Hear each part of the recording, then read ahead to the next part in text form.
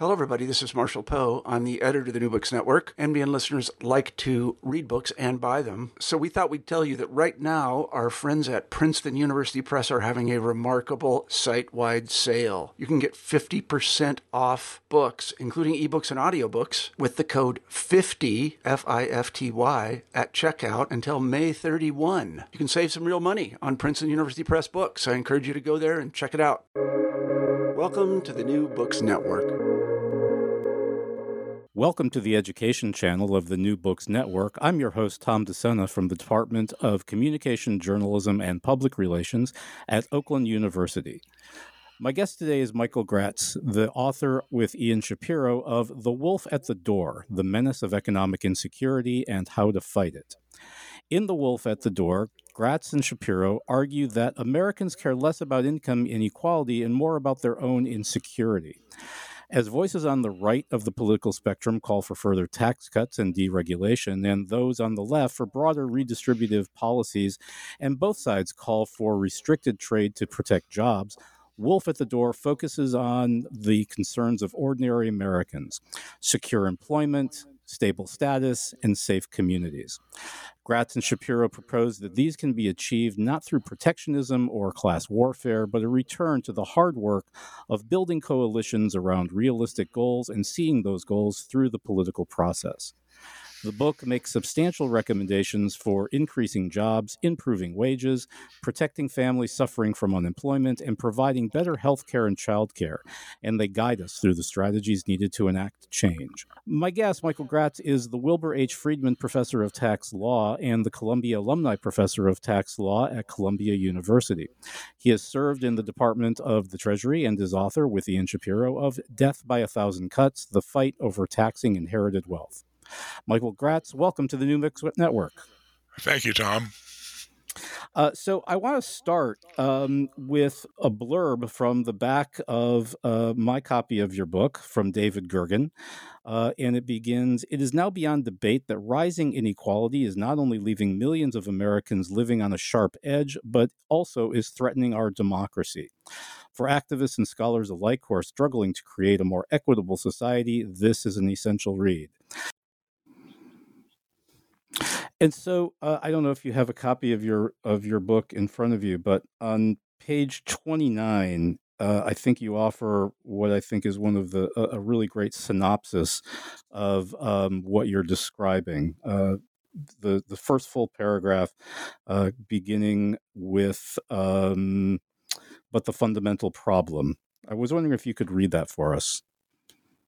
The fundamental problem, arising from many causes, is the insecurity facing the hollowed-out middle class and those living in or near poverty. It typically takes two working parents to provide an adequate family income, but single-parent households abound, especially among women with less than a college education. Life expectancy for both men and women at the middle of the income distribution has dropped in recent years. There is an epidemic of drug abuse and even suicide among working-class white men in America. In 2018, 1/4 of middle American adults said that they had skipped some kind of medical care because of its cost. Total household debt is now nearly $14 trillion, surpassing the previous peak in 2008, with most of the increase since then having gone to pay for cars and colleges. Defined benefit retirement pensions are a relic, leaving retirees vulnerable to the vicissitudes of business cycles and financial markets.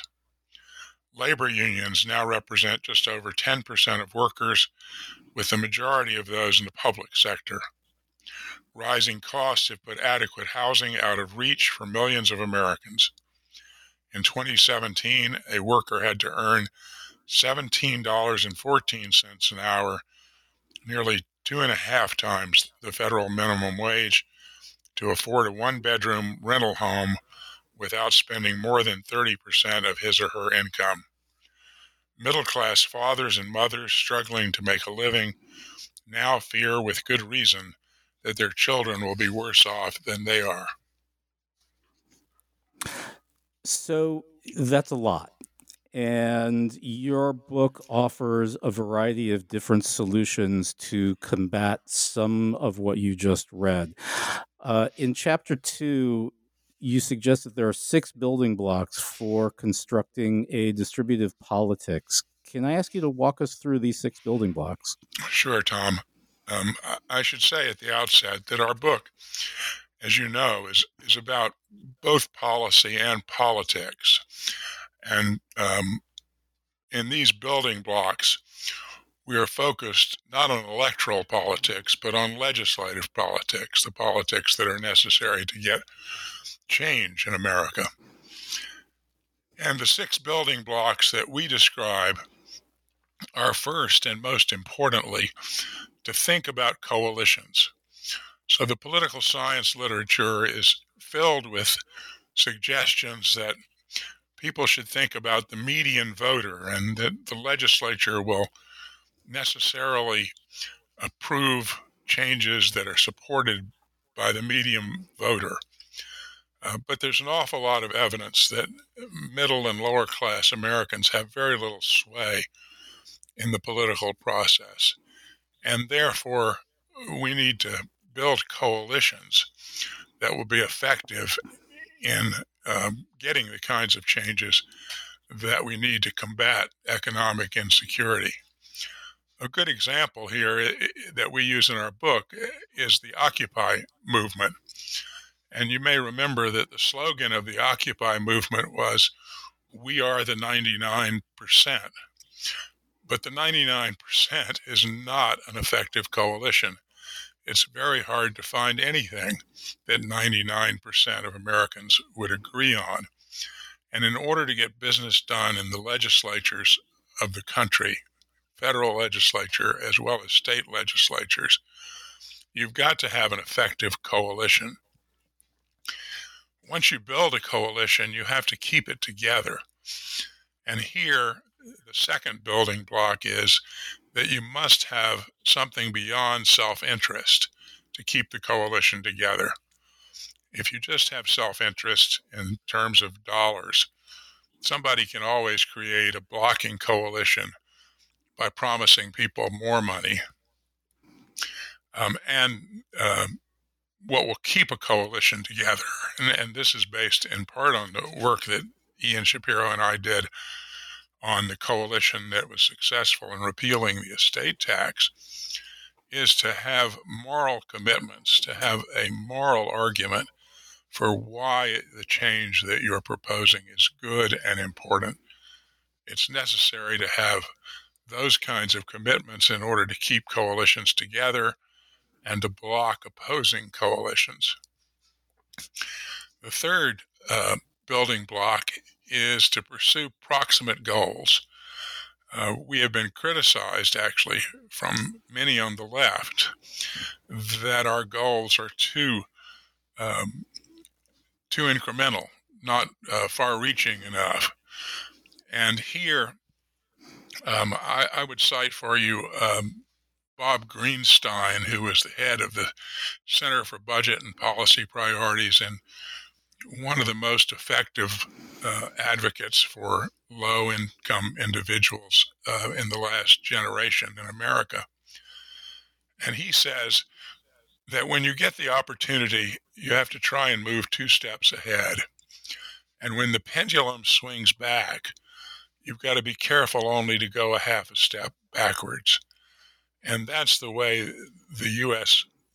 political system has been designed, is so that incremental changes are usually the only ones that are possible, except in wartime or during the Great Depression. And then you have to entrench your proximate gains. That is to say, when you are successful in the legislative process, you have to make sure that you've created a mechanism that will allow it to be expanded for its full opportunity. And here there are 2 examples. One's the classic example of a successful entrenchment, which is Social Security. Franklin Roosevelt, for political reasons, mostly having to do with Southern Democrats, left most African Americans out of Social Security when it was originally enacted by excluding agricultural workers and domestic workers from its scope. But over time, it expanded, and the financing mechanisms of Social Security have made it impossible politically to undo, despite efforts over the years, including during the George W. Bush administration, to privatize Social Security. The fifth of our building blocks is resources. And you need resources to be successful in a legislature. Typically, this requires money, but if you don't have the money, it requires people who are willing to go and work and meet with legislators and put a lot of energy into their efforts. And then the final thing that we insist that you need is effective leadership. Somebody has to hold the coalition together, has to create the messaging, and has to really play a role in organizing and maintaining the effectiveness of a coalition once you've created it. So it's interesting to me, so many of what you've just described, and I suspect, and again, you said you've been criticized on the left for the idea of pursuing proximate goals, but because so much of the rest of this is so much like a template for social movement politics. Absolutely. It is in fact almost necessary to have a social movement. And it's difficult, as you know, Sure. both to create and sustain social movements. Yeah, especially the sustaining part. The energy dissipates over time for all but a handful of issues.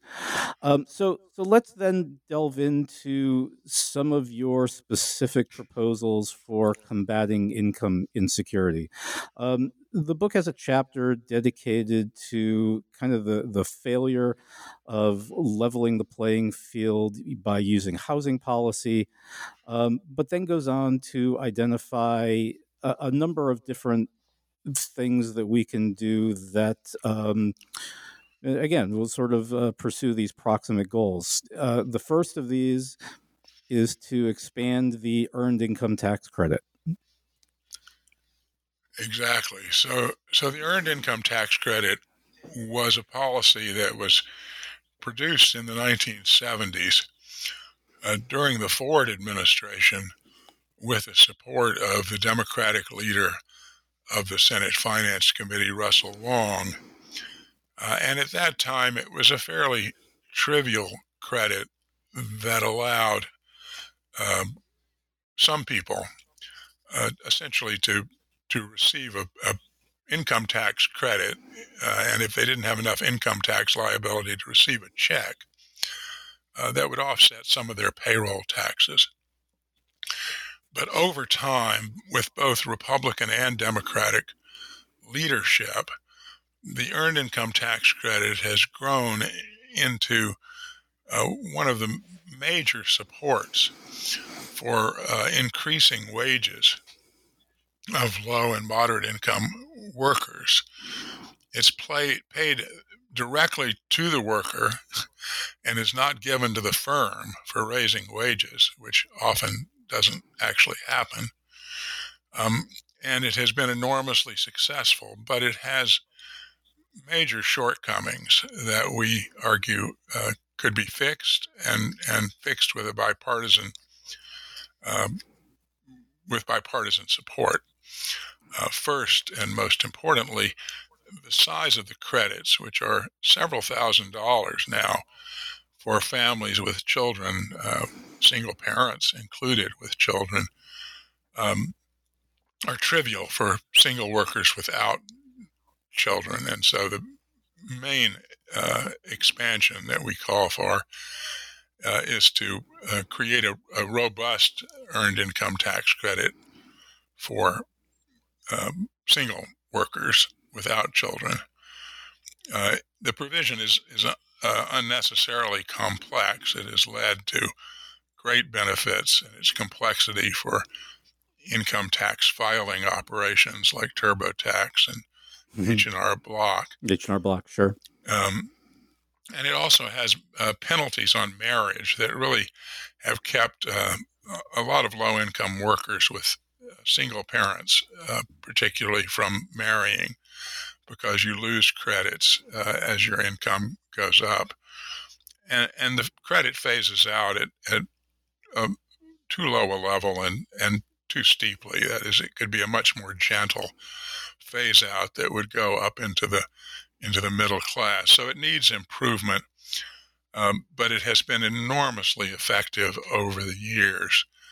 And it seems to us to be a proximate goal in the way that universal basic income, which is one of its big competitors, is not. Getting a coalition to support a universal basic income is virtually impossible in the United States. As we point out in the book, the left wants to add a universal basic income on to Medicare and Social Security and the Earned Income Tax Credit and other advantages for low and moderate income people. And the right wants to use the supporters of the universal basic income on the right want to use it to replace all of the benefits that now go to low-income folks. And so getting an agreement on universal basic income seems to me to be really pie in the sky, even though it has garnered support from folks on both the left and the right. Yeah, it's a little similar to the idea of a negative income tax. Exactly. A universal basic income could be structured as a negative income tax, which, as you know, Milton Friedman proposed. And on the left, Martin Luther King, in his last book, supported a universal basic income. So it has supporters on both the left and the right, but those supports are conditional on either maintaining or eliminating the entire edifice of protections and social insurance that we now have in the United States. So I just think it's not likely to happen, and expanding the earned income tax credit will make work pay without the problems that this has, that the universal basic income has. And as you said, it's already entrenched. It's been effective, and so it's just a matter of expanding on that. Exactly. So, one of the most interesting chapters I thought had to do with moving from unemployment to reemployment. Can we talk a little bit about the trade adjustment assistance? Sure. Trade adjustment assistance was enacted during the Kennedy administration as an effort to provide transition for workers who lost their jobs due to increased trade. At that time, trade was increasing, particularly with respect to imports from Japan and from Germany. The automobile imports were a major example, and they had disruptive effects on workers. And trade adjustment assistance was supposed to be designed to move those workers from unemployment to reemployment. But it never worked. It was underfunded. You couldn't prove that you lost your job because of international trade. The labor unions didn't support it until it was too late because they were opposed to free trade. And it has really never worked, although its basic structure, which is to provide benefits and training to people who are out of work, is really a fundamentally important idea. And we argue for something that we call universal adjustment assistance, which would provide education, training, transportation where necessary, support for moving if you need to move locations, and so forth for people who lose their jobs without regard to requiring any individual to prove that they lost their job because of global trade on the one hand or technological change on the other. And we think this is extremely important, along with revising the unemployment insurance system, which itself is an archaic artifact of the 1930s. And also, as you point out, is widely different depending on the state that you live in. Here in Michigan, for instance, we've been going through just incredible problems with our unemployment system, kicking people out due to computer errors and then claiming that they were committing fraud. And, a few states over, the benefits are very generous. It's kind of a nightmare for people who have to confront it. Yeah. In the 1930s, Franklin Roosevelt was fearful, I think appropriately fearful, that the Supreme Court that was sitting then would strike down a national program of unemployment insurance, even though he was clear, Roosevelt himself was clear that we needed a national program. But instead, what we got was a state-based program, which, as you described, has real variations across the states, including many states that really don't cover very many unemployed workers. In Florida, the number was about 11%. Some states it's as low as 9%. And there are incentives for states, as you describe it, including Michigan, to provide inadequate benefits. And so even if you're covered, the benefits are not enough to protect you during a period of unemployment. And one thing that the COVID pandemic revealed is the inadequacy of unemployment insurance. And so Congress had to build a national unemployment insurance program during the pandemic because of the shortcomings of the existing program. But the problem, of course, is that those were temporary solutions rather than permanent solutions. And it's very difficult to get a permanent solution to the problems of unemployment and the challenges of re-employment because there is no coalition of people who think of themselves as the future unemployed. Nobody likes to think of themselves as somebody who's going to lose a job until it happens. And unlike, for example, retirees, where everyone hopes to be a retiree, and the American Association of Retired Persons has been enormously effective in state and federal legislatures, there is no American Association of the Future Unemployed, and there's not going to be. And so it took the pandemic really for Congress to understand the weaknesses in the existing system, but then after the emergency has seemingly passed, Congress has lost interest in this issue. Although, is this a case where this is a kind of approximate gain? It seems to me that even though, as you said, Congress has sort of lost interest in the issue and the emergency phase of the pandemic seems to have passed us by, there is a lot of movement going on in labor markets. I mean, the idea of the Great Resignation and a lot of shifting around. Is this a moment that could still be a place where we could pursue a proximate goal, perhaps not around the idea of unemployment, but around the idea of mobility in the employment markets? I think it is. As you know, the evidence now is that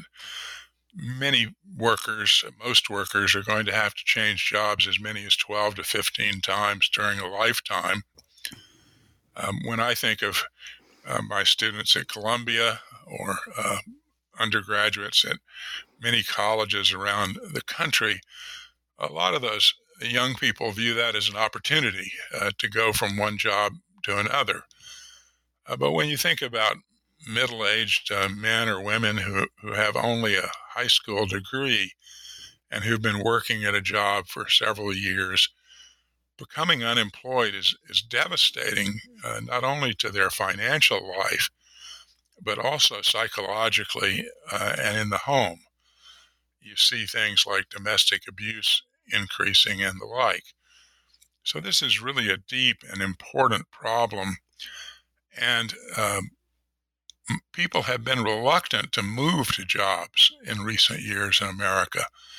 The old slogan, "Go West, young man, move to a job," It just seems not to be taking hold among a wide range of Americans. Now, the good news is that the pandemic has demonstrated that with the appropriate broadband and the like, you can do a lot of jobs from home that people thought you had to move to.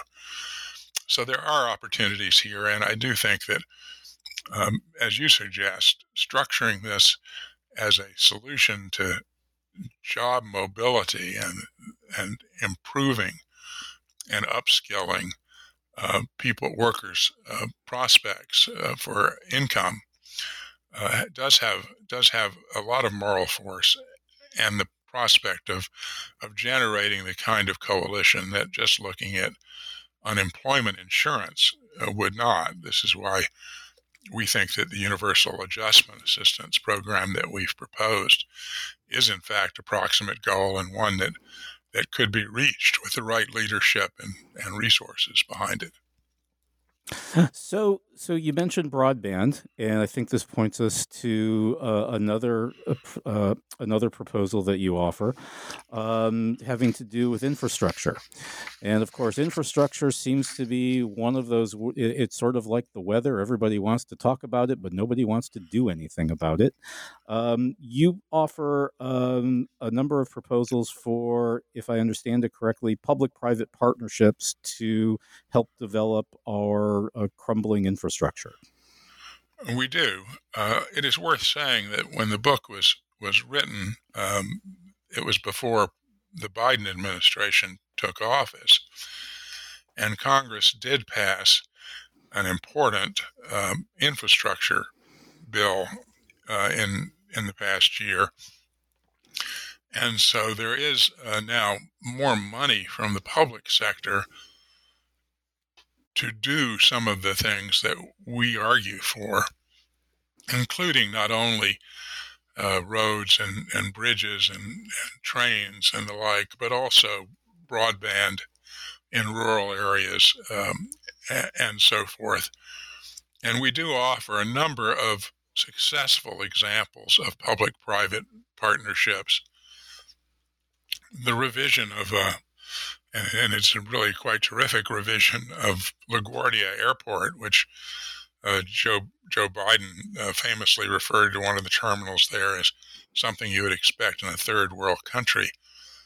And it is now moved through a public-private partnership into a really first-rate terminal, is one example.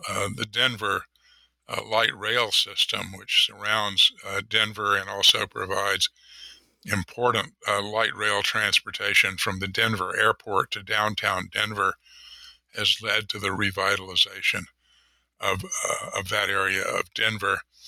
You do have to be careful with public-private partnerships. There are incentives for politicians to take existing infrastructure and shift it to the private sector.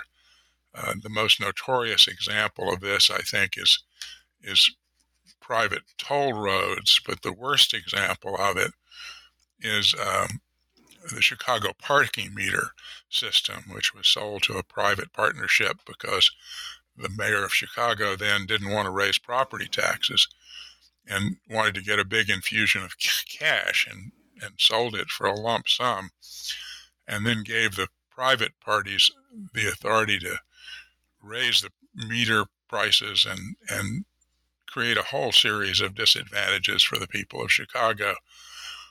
So we want to be clear that we're not proposing selling existing infrastructure. We're proposing very careful bidding and guarantees in the context of financing public-private partnerships, but it does create opportunities for making public dollars go much further than they might otherwise go. So let's then, we'll talk a little bit about, and you kind of bring a lot of these together into one chapter, an expanded role for Medicare. Yeah, so there's been a lot of talk about expanding Medicare. As you know, Bernie Sanders and some others in the Democratic Party, Medicare for all, urged Medicare for all.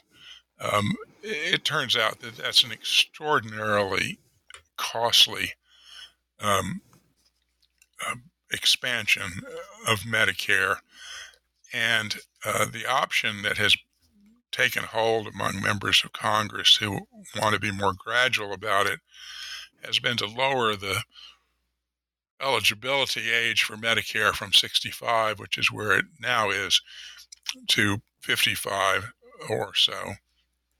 This is also an expensive expansion because as you age, your health expenditures go up as an aggregate matter. It doesn't happen to everybody, but it happens to most of us. Right. And so we actually urge expanding Medicare from the bottom up and essentially creating a public option voluntarily for people beginning in their 30s to enter into Medicare. They'll be much cheaper to cover. And Medicare has been actually quite effective, although this doesn't come through in the press, at keeping medical costs under control because of its pricing mechanisms. And so this would be a successful way of expanding health insurance coverage for those who are not covered and want coverage without breaking the bank or continuing to use public insurance only for the most risky of people. Although the public option was rejected pretty soundly, it was defeated fairly soundly when the Obamacare legislation went through, whatever that was. Well, it was why now? Sorry, go ahead. Why now is a more appropriate moment for that idea? Well, the public option was defeated as a part of Obamacare, which was an option that would have allowed you to elect into a public program similar to Medicare. It was largely defeated, actually, because of the fact that Obama needed every Democratic vote at that time in order to get Medicare. And at that moment, Joe Lieberman of Connecticut was playing the role that we now see Joe Manchin of West Virginia playing, and many of the large health insurers were located in Connecticut. And Lieberman basically said that you couldn't get his vote with a public option, and so Obama had to give up on it. He's now no longer in Congress, and I think people have come to understand that a public option would create the opportunity for cost savings, which was the big gap in what Obama was able to accomplish in his Obamacare efforts. They were successful, I think, in increasing coverage, and the Biden administration has been successful in its first year or two in keeping options open at lower costs for many people to join Obamacare. But virtually all of the cost savings mechanisms, including, importantly, the public option, were eliminated as Obamacare went through the Congress. So this is an option to expand Medicare. I think that there are alternative ways of accomplishing this to what we suggest, but it is, I think, an original idea that has a lot of promise. Oh, absolutely. I mean, trying to get, as you said, trying to get 30-year-olds into the pool is absolutely necessary to reduce to get them in and reduce the costs overall. So let's move on to you have two ideas, I think, revolving around education. The first is for a guaranteed early childhood education. Exactly. I think that education is extremely important, and I'm happy to talk about public school education as well. Yeah. We have really discovered that there is widespread support, both in the blue states and in the red states, for early childhood education. Washington, D.C., to take one example, has a very effective preschool program, public preschool program for 3-year-old and 4-year-old children. Cities like New York and Boston have done so, at least for 4-year-olds. Interestingly enough, the most successful program in terms of quality, at least as measured by the independent education specialists who grade these things, has been in Alabama. And Alabama has had a successful program. Oklahoma, another red state, has had a successful program.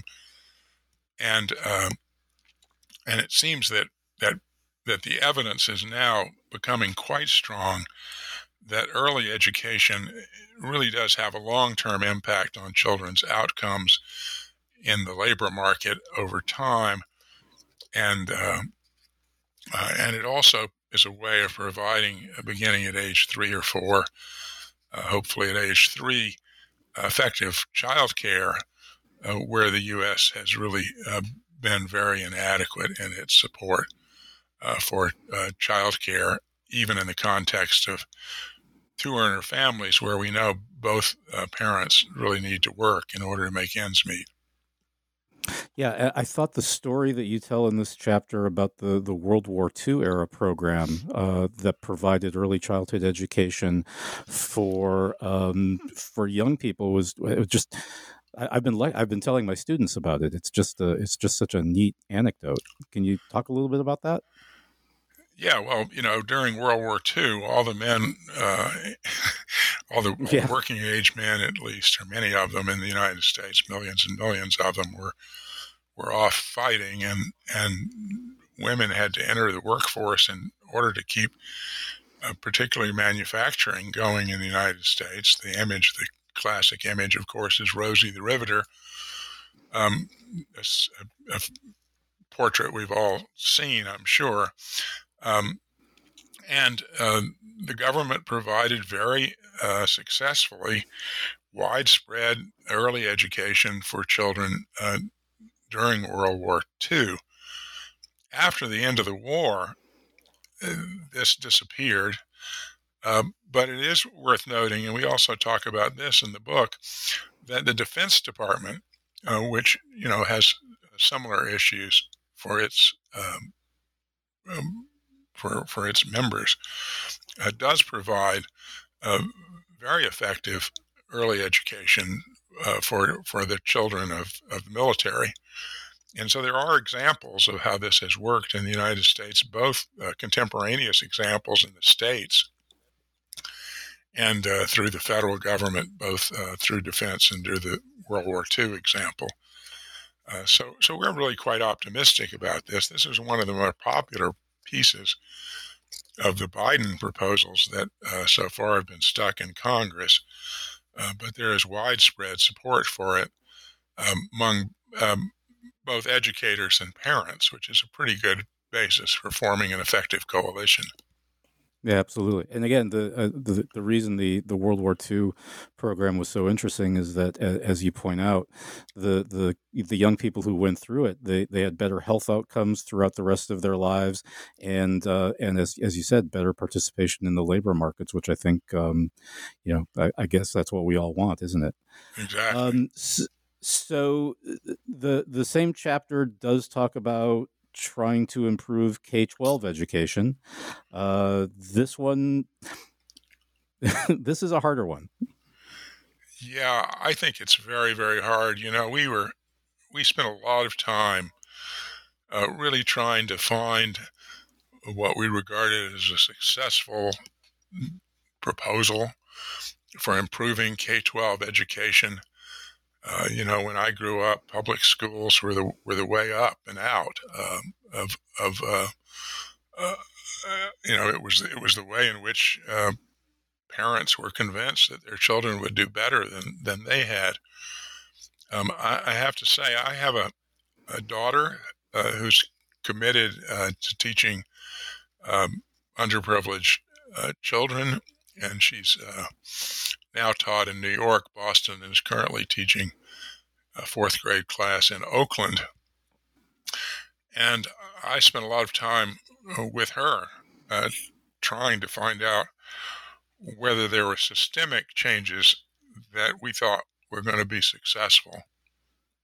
And finally, Ian and I, after a lot of work, decided that the way that public education is improving in the United States is really school by school or district by district.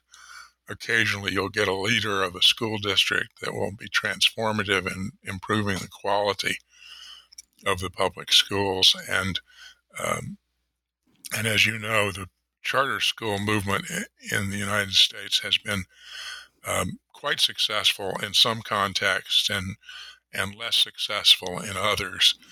And again, it depends on the leadership of the organization. And what I've learned from my daughter as a teacher is it also depends enormously on the leadership of each school.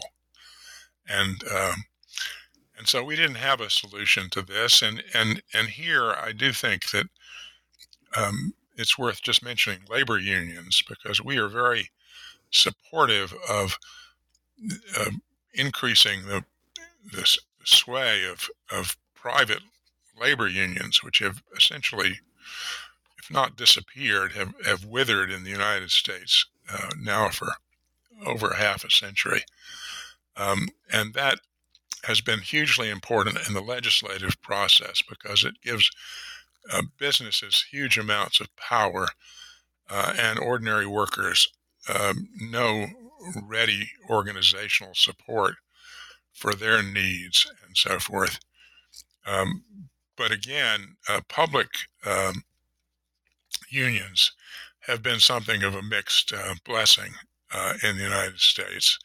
And as we've seen in recent months and years, the teachers' unions are sometimes very effective and a force for improvement, but sometimes are not only not a source of improvement, but are really blocking changes that might be very successful in terms of improving the lives of their students. I will say that we did look closely at both George W. Bush's efforts to come up with a federal system of improving education, and then Barack Obama did the same. And it turned out that neither one of them was something that you could count as a success. And so we just couldn't find a model that we could embrace on K-12 education. So I think there is no silver bullet to that, but if someone can come up with it, we'd be delighted to see it. So the book then goes on to describe how to pay for this. And if I understand you correctly, you are proposing a value-added tax in place of some of the calls to tax the wealthy. Am I getting that correct?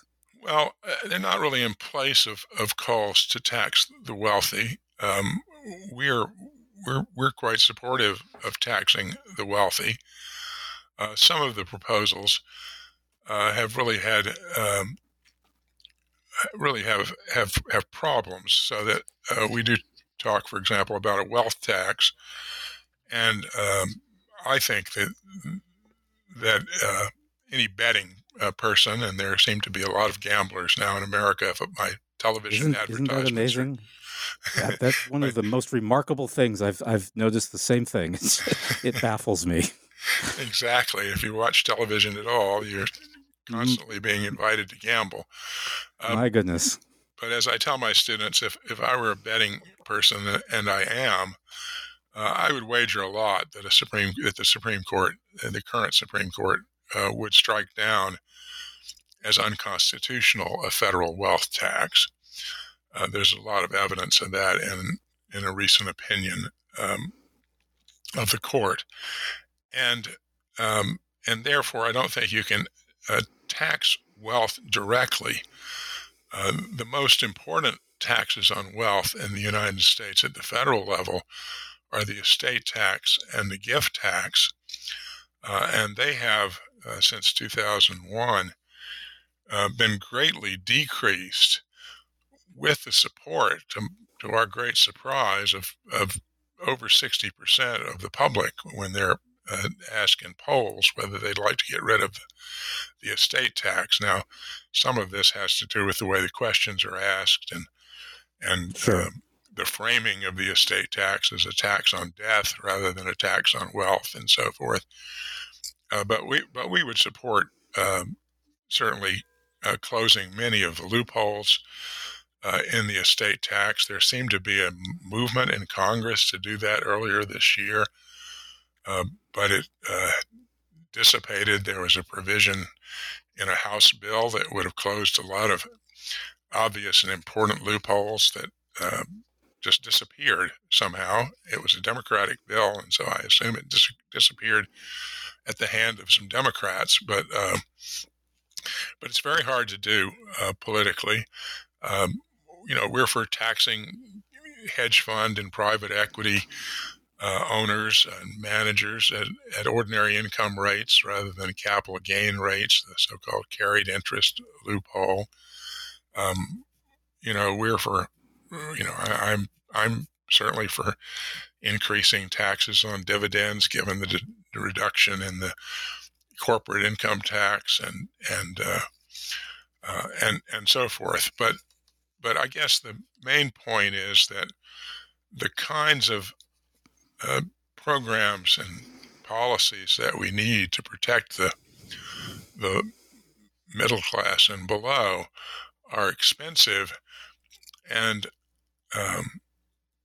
it's very hard to finance those programs without some broad-based tax. And it's become clear that the Republicans, who are against any taxes and have been since the late 70s, have been very successful in creating anti-tax attitudes. I think that's a social movement that has been enormously successful to the detriment of the country. And the Democrats have essentially surrendered. Joe Biden, as you know, has promised that he would not tax anyone over with less than $400,000 of income. Barack Obama's number had been 250,000, but when he got into office, it went up to 400,000. So the Democrats only want to tax the rich, and the Republicans don't want to tax anybody. And as a result, we have the largest debt in the nation's history since the end of World War II. And at that time, 95% of the debt was owed to Americans, whereas now close to half the debt is owed to foreigners. And so every dollar of interest that we pay on the federal debt, 45 or 50 cents goes is out of leaving the the country. United States. And so I think that if you look around the world at those places that have successful protections for economic insecurity and job loss and economic disruptions, the one thing that you find is that they all have value-added taxes. 170 countries now have value-added taxes. And the United States is the only developed country that does not have such a tax, and it's a national sales tax essentially. And Right. if you look at polling data and you look at state initiatives for infrastructure and the like, it turns out that sales taxes are much more readily approved by voters and less disliked by voters than the property tax or the income tax. So I think it's ultimately going to be an essential part of creating an appropriate safety net in America, but we're a long way from it. And as you know, it's not something that we recommended in the short term, even though we Yes. would have eliminated a lot of people from having to deal with the IRS and having to file income tax returns as part of the proposal that we talk about. And wouldn't that be nice? So may I ask, what's next? What are you working on as a next project? Well, good that you asked. So I'm actually in the process of writing a book. I've made a lot of progress on it, actually. A book that Princeton University Press is going to publish on the anti-tax movement in the United States, which begins with Proposition 13 in California, which was a limitation on property taxes, and then took hold in the federal level and the massive tax cuts of Ronald Reagan's administration, and I think has been a major force in the country. I actually describe it as the most underappreciated and underrecognized social movement of the last 50 years. And so that's the book that I'm now working on, and I'm hoping to finish it in the next 6 or 8 months and get it to the press. I'm hoping that it comes out at a time when there is no pandemic, which is our book was published just as Omicron, just not Omicron, but just as the COVID started invading the country. And this necessarily meant that the kind of attention to economic insecurity was overwhelmed by the health insecurities that everyone in the country was facing as the book was published. Well, I'm going to look forward to seeing that next book. That sounds really fascinating. Michael Gratz, thank you so much for your time today. It's a great pleasure, Tom. I'm looking forward to talking about the next one with you. Very good. Once again, my guest today has been Michael Gratz, the author with Ian Shapiro of The Wolf at the Door, The Menace of Economic Insecurity and How to Fight It from Harvard University Press. My name is Tom DeSena, and you are listening to the New Books Network.